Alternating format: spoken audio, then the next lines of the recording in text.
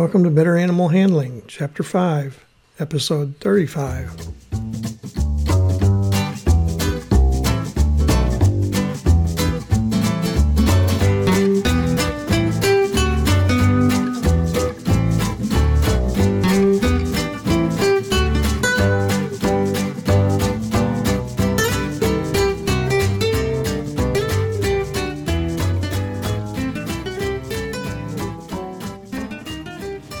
From the center of Missouri, USA, I'm C.B. Chastain, your guide to better animal handling, and Abby, my cattle dog and model co-host. Say hi, Abby. Our goals are to improve your knowledge of why domestic animals from Chihuahuas to Clydesdales act as they do and how to better handle them safely and humanely. Today's episode is on approaching, catching, and routine handling of cats. Our topics for this week are how to approach and catch cats, routine handling and handling equipment for cats.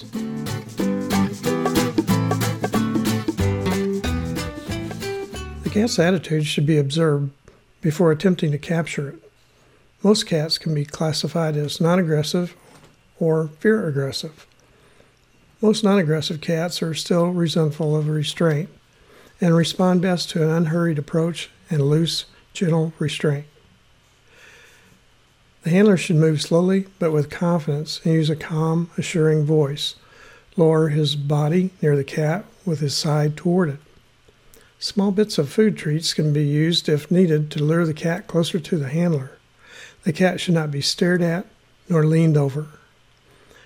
A friendly approach by a cat is with its tail held up with its back legs slightly extended.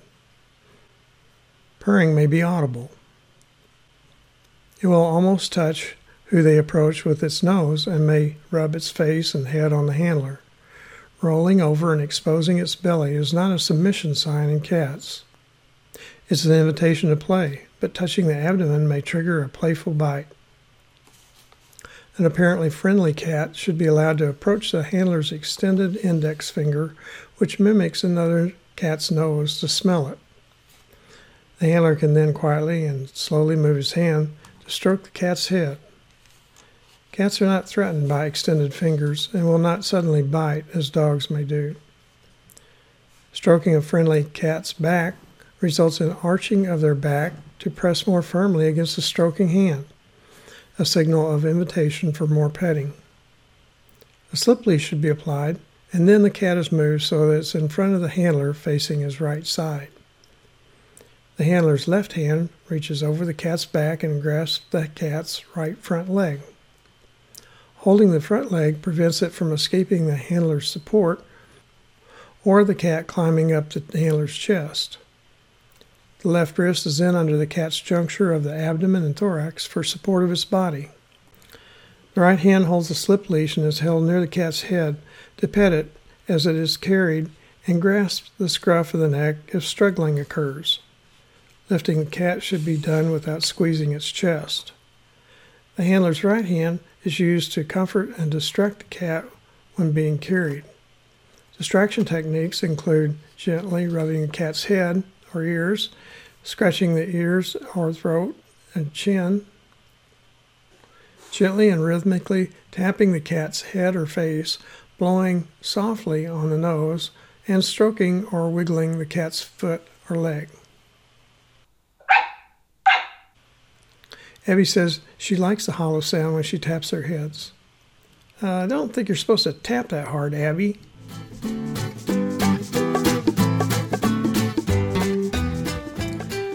The body language of an aggressive cat is that of piloerection, hair on the back standing up, arched back, tail down with its tip flicked slowly, and ears erect and pointed forward. If approached, it will flatten its ears back, bat with its paws, and lean away from the threat, vocalizing. Aggressive cats must be handled by two people. The handler has to concentrate only on the restraint.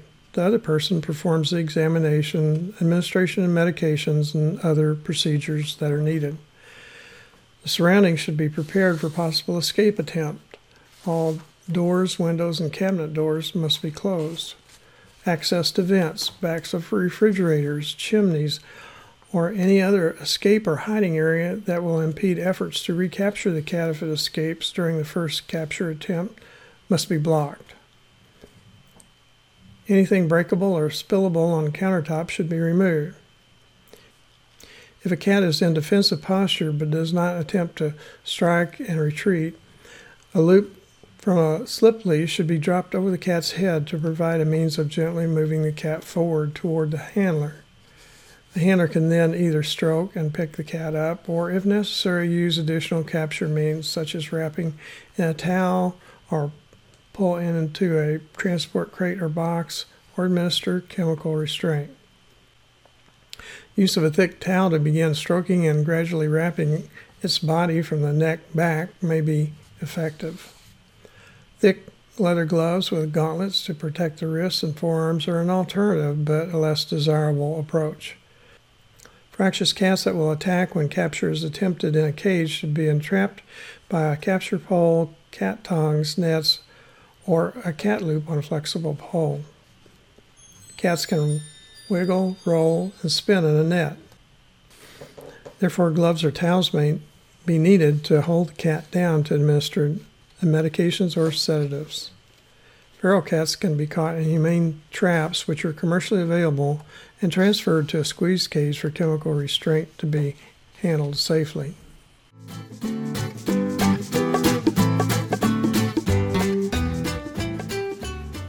Tractable cats require no equipment for handling, but slip leashes should be used on cats whenever they're outside a cage to aid in positioning the cat to be picked up and to increase security against attempt to escape. If additional restraint is needed, particularly for cats that have not been declawed, towels or blankets are basic equipment. A slip leash is a rope, cord, or flat woven strap with a metal ring Honda or a tied Honda knot used for routine handling of cats. Flat strap slip leashes should not be used due to their inability to maintain an open loop when being placed over the cat's head and neck.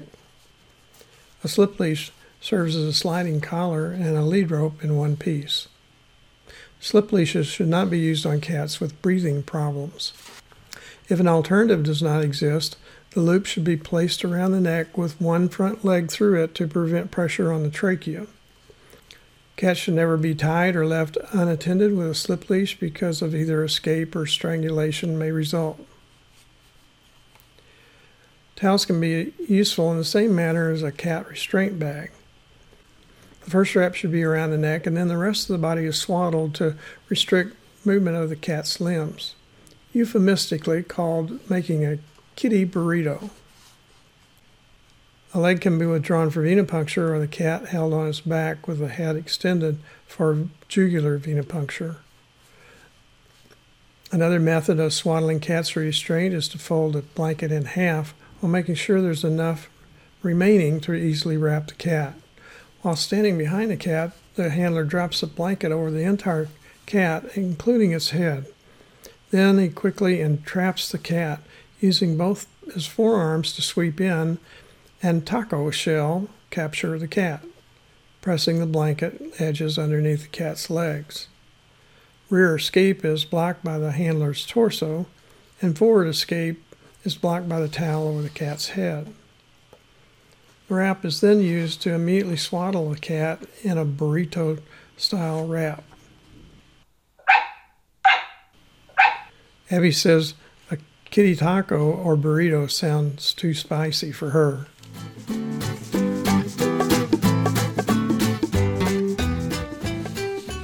Cats prefer elevated positions to rest, but stainless steel exam tables are not well tolerated. The time handling a cat on a table should be kept to a minimum and avoided when possible. Covering the table with a pad or towel will provide traction and insulation, but allowing a struggling cat traction for its feet may be a disadvantage for the handler. Whether or not to cover the table should be determined on an individual basis, depending on the actions of the cat on an uncovered table. Table covers should be cleaned and sanitized after each use.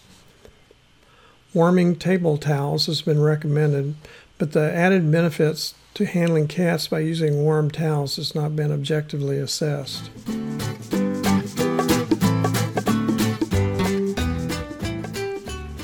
Now let's recap the key points to remember from today's episode. Most cats resent having their abdomen rubbed.